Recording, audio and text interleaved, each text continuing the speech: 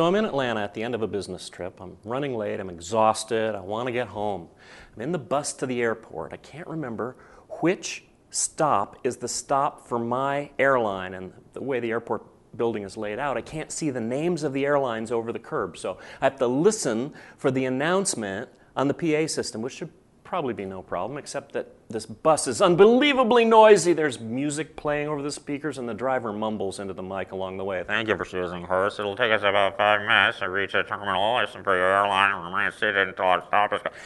And if you talk to the guy off mic, you discover he sounds exactly the same. So I'm feeling the tension rising inside me. I cannot miss this flight. I have to get at the right stop. And then, finally, the bus pulls to a stop. All the static and the music and the noise suddenly cease. The air clears. And in a brilliantly clear voice, in perfect American English, you hear a recording. This stop is U.S. Airways. Just when you need the information, it comes to you. Until that moment, you have no choice but to trust that it will be there when you need it. Your only alternative is to burn a hole through your stomach worrying about it. God speaks to me on the same kind of schedule. God, when should I talk to Christina about this issue? God, how am I going to pay for my kids' braces? God, if I miss this deadline, I can't enroll in this class. God, look at the calendar. Look at the clock. Look at the stopwatch. We're running out of time. God's not speaking. I'm worried if he does speak up, I'll miss it.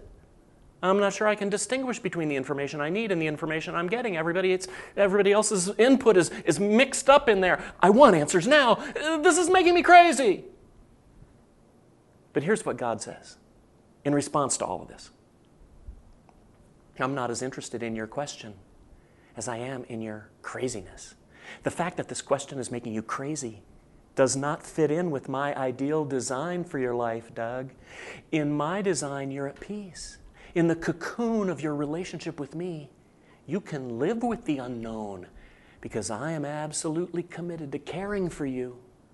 You've agreed to be my child. I've adopted you as my own. I'll provide for you. I'll protect you. You have the luxury of totally trusting me. To go crazy over this question is a waste of energy. It's a waste of your emotional power. It's a waste of my provision for you. Okay. Train's coming. Now we need a damsel in distress. It's a Petunia Pureheart. Okay, so she's minding her own business there until the bad guy comes. Bad guy. Okay, so he grabs her and he ties her up. I want God to speak before I really need him to speak. Come on, God, tell me what's going to happen in this situation. Tell me what's going to happen a week from now, a month from now, a year from now. If I marry this person, how's it going to go? If I take this job, how's it going to be? If I make this move, if I buy here or sell there, what are my chances? Sometimes God answers questions like this, but my experience is more often he remains silent. He gives me an opportunity to learn trust. Not cliche trust like we sing about in hymns and campfire songs, but real, active, everyday trust, where I have to consciously believe God is preparing for me and providing for me, even when I can't see or hear any activity whatsoever. He says he is. He says he's working in all things for the good of people like me, people who love him. He says in Psalm 91 that he'll rescue me because I love him. He says he'll protect me just because I acknowledge his authority in my life. I don't have to be a brilliant Christian. I don't have to be perfect. Just love him. Look to him as my king and let him handle the rest. Jesus backed up the psalmist. He said in his Sermon on the Mount in Matthew 6, seek first his kingdom, his kingship, and his righteousness, God's design for your life. All these things will be given to you as well. So don't worry about tomorrow. If I inspect my own thinking, I recognize that I often plead with God for early indicators, advance information, because in reality, I don't trust Him in that situation. I'm not resting in His care. I don't believe it's all taken care of. Well, I'm squandering God's investment in me. He is working, caring for me. He has it all under control, and I'm fretting as if He's sleeping on the job. Learning trust will be healthy for me. Waiting to hear God's voice will be good for me. If I learn to trust God in today's situation, it'll stand me in good stead for tomorrow's situation. And sometimes God has a better way of dealing with a situation than I've envisioned. Sometimes while I'm hoping to get direction from God, He's working in the background to solve my problem or advance my situation in a far better way. It's like buying tickets to a Broadway show in New York City. They're obscenely expensive. But if you wait till the last possible moment, you can get fabulous discounts on the seats they haven't sold in advance. You just have to trust that the show you want and the seat you want will be available on the night you want. God has committed Himself to putting me, His child, in the best seat, in the best show, on the perfect night. When King David was at his lowest ebb, he could still write, "You're a shield around me, Lord. You bestow glory on me and lift up my head." In Psalm 18, David tells God what he's finally realized about God's provision for him. "You've given me your shield of victory, and your right hand sustains me. You stoop down to make me great." That's amazing. "Oh, help me, what are you doing? You diabolical creature! This is horrible!" And he puts her on the railroad track. "Aha! I'll leave you here tied to the railroad tracks, and when the train comes, it'll cut you into a million pieces. Ha ha ha ha ha!" And he goes away. Meanwhile, the train's coming. Choo-choo! God's not going to be late or inadequate when it comes to caring for us. Jesus confirmed this in Luke 12. He said, "Aren't 5 sparrows sold for 2 pennies? And yet, not one of them is forgotten by God.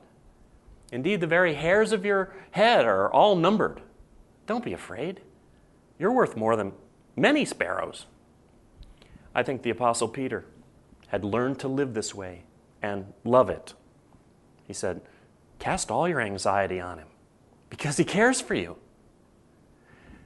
So if I don't hear from God, it's not a matter of Him being on vacation or taking a sick day or even a coffee break. God is at work. He is taking care of me. Hey, maybe He's not done preparing me to hear from Him, preparing me to take the action He's going to call me to. A friend once said to me, "When the student is ready to learn, the teacher appears." You know what? God's on call 24 hours a day. But He doesn't need to answer His phone in order to get busy on my behalf. He knows what I'm going to be screaming even before I dial 911. Jesus said, "Your Father knows what you need before you ask Him." So my asking Him for help is an exercise for my benefit, to train me to turn to Him as my source, to train me to remember that He is my provider, my King. That reinforcement will be healthy for me. Perfecting that perspective will give me a life of deeper and more consistent peace. When I ask God for help, He is not obligated to give me a clear answer immediately. He has obligated Himself to answer me in whatever mode will be best for me in the long run, and that may involve delay. It may mean I have to wait till the shuttle bus stops at my gate. In the meantime, I'm learning to trust, to be the servant instead of the master. God even worked this way with the prophet Daniel. He gave Daniel an incredible vision of the future, made him write it all down, but Daniel was clueless as to what it all meant. He says in Daniel 12, I heard, but I didn't understand. So I asked, oh, Lord, what will the outcome of all this be? And he replied, go your way, Daniel, because the words are closed up and sealed until the time of the end. In other words, my purpose right now is for you to not know, for you to have partial information, for you to have the question, not the answer. Oh, help me, somebody help me. Then comes our hero, Dudley Do-Right, to the rescue. He's out racing the train. Just at the last minute, he grabs her and pulls her off the track, And the train goes roaring by. My hero! You arrived just in the nick of time! Eventually the answers come. Yeah, sometimes God's perfect moment to speak is the last possible moment. Abraham was directed by God to sacrifice his own son, Isaac. He got all the way to the point of taking hold of the knife before an angel stopped him. Last-second rescue. Isaac got another chance at life. James Blake Colburn was scheduled to be executed by lethal injection at 6 p.m. At 5:59, just 1 minute before his execution, he got a phone call from the Supreme Court. Reprieved. A last-second rescue. Another chance at life. In the city of Abha, in the south of Saudi Arabia, a young man was scheduled to be beheaded in the public square as punishment for killing his friend in an argument. He'd already spent 5 years in prison, hoping and praying for a pardon. Under Saudi law, if the father of the murder victim would forgive him, his life would be spared. But for 5 years, the father of the dead man remained silent. And then, with only moments to spare, as the executioner prepared to do his duty, the father of the murder victim began shouting for the execution to be halted. He would forgive. He would give that young man another chance. Last-second rescue. But God knows the end from the beginning, the Bible tells us. So the last minute doesn't feel last minute to him. He planned ahead for the angel to step in. He had a ram stuck in the bushes and ready to substitute for the sacrifice. God knew the Supreme Court was going to rule for a reprieve. God knew the old man would forgive his son's killer at the last minute. Thomas Gordy puts it this way: the last minute is always the present moment. Regardless of how you look at it, God is always present in every last minute. He's working continuously, and He is all-powerful. So the last minute is just as good a time for Him as any. And when God does speak, it probably won't be in an audible voice. It'll probably be simply an impression in my spirit. We looked at Psalm 91 a moment ago. In the very next line of that psalm, God goes on to say that if I call on Him, He will answer me. But how? Here's how He puts it. I will be with him in trouble. I will deliver him. God may well work on my behalf. He may actually answer me simply by being with me through the trouble and delivering me out of it to the place I'm in now. He may answer me by changing my situation suddenly and dramatically, or by changing my situation gradually or subtly, or by changing my own attitude about my circumstances, or by challenging me to make a change in my own behavior. I hate it when that happens. God spoke for 23 solid years through the prophet Jeremiah to the people of Israel until finally Jeremiah said, you know what, this is not working. For 23 years, the word of the Lord has come to me, and I've spoken to you again and again, but you haven't listened. I think a lot of times God is answering me, but I'm not tuned in. He's answering me through the Scriptures, but I don't like what I read there. He's speaking through my conscience, but I don't like what I feel there. He's talking, He's guiding, He's on the job, but I'm foolishly grasping and clutching and worrying. He's promised me peace. He's arranged for me to receive this gift. He's committed the whole array of His supernatural resources to my well-being, and He's planted His own Spirit within my heart, and yet I haven't unwrapped the gift. I'm still struggling and choking with fear of the future instead of trusting God. Oh, and then this guy says at the very last scene of the movie, Curses, foiled again. Brrr.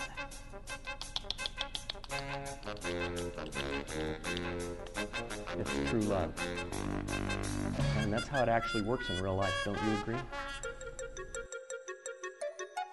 The psalmist went down this road. He finally saw this foolishness for what it was. I will listen to what God the Lord will say, Psalm 85:8 says. He promises peace to His people, His saints, but let them not return to folly. That's how I'm praying I'll learn to live. Listening to God, living in His peace, and not going back to the foolishness of worry.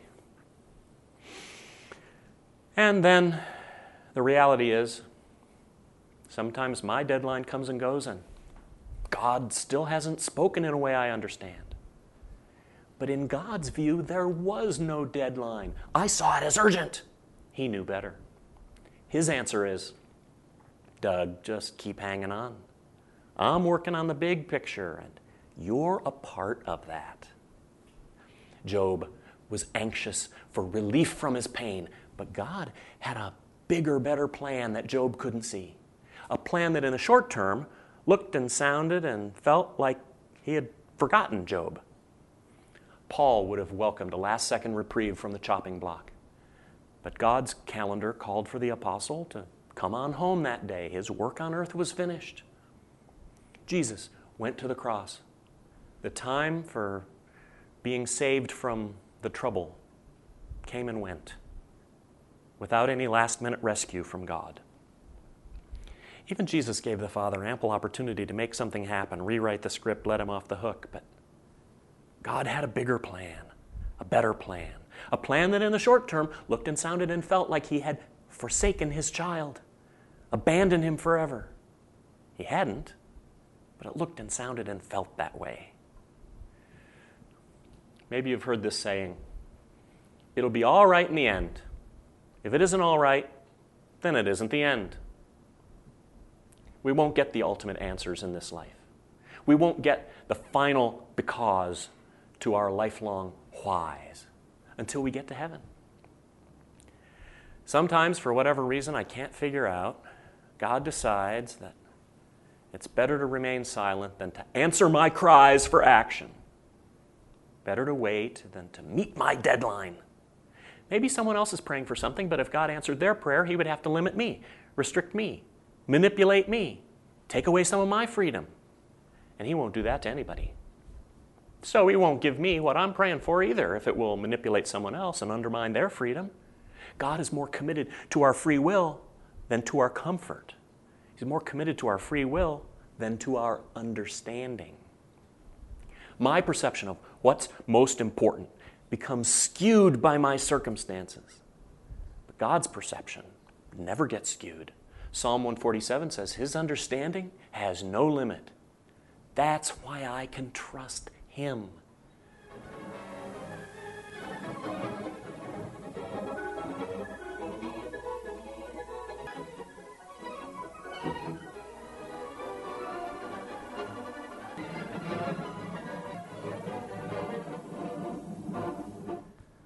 Yeah, it can feel like a long haul. But God has promised to strengthen me while I'm trudging along, learning to trust Him. Isaiah recognized this. In Isaiah 40:28, he says, sure, His understanding no one can fathom, but he immediately goes on to say, He gives strength to the weary and increases the power of the weak. Those who hope in the Lord will renew their strength. They'll soar on wings like eagles, and they'll run and not grow weary. They'll walk and not be faint. While I'm waiting for God to speak, for God to act, I can ask Him for strength. He's promised it. I may as well access it. So what's your deadline? What's your stress point right now? Are you hoping to hear from God about a situation in your family? God's at work. Let's trust Him together. He has your answer already in mind. Or are you asking God to speak to you about a work-related decision that you need to make, and it feels like you're running out of time? You can trust Him to guide you in that decision. He's been at work in your workplace all along, and He's still at work there. He has your answer underway already. Or is it a medical situation and you feel the clock ticking? Let's trust God to be telling the truth about how totally, beautifully He has placed us under the shadow of His wings, in the cleft of the rock, to meet our every need. He sees the end from the beginning. And when He gives you the perfect answer, it will be perfectly timed. Are you struggling with a relationship, a habit, a secret? Are you troubled by a mistake you made, or maybe a mistake you're thinking about making? Are you dealing with your kids or your grandkids or a parent or a grandparent? Financial trouble? What's eating you? God's already there for you. There's no nick of time with Him. He's committed to you. And before it's too late, He will answer your cry. Let me pray for you. Father, thank You that You are out ahead of us. And even when we feel all panicky, You still love us totally, and You're caring for us, seeing the end from the beginning. Thank You for the completeness of Your love for us, but help us to lean back and live in that love. Teach us trust. I thank You, Father.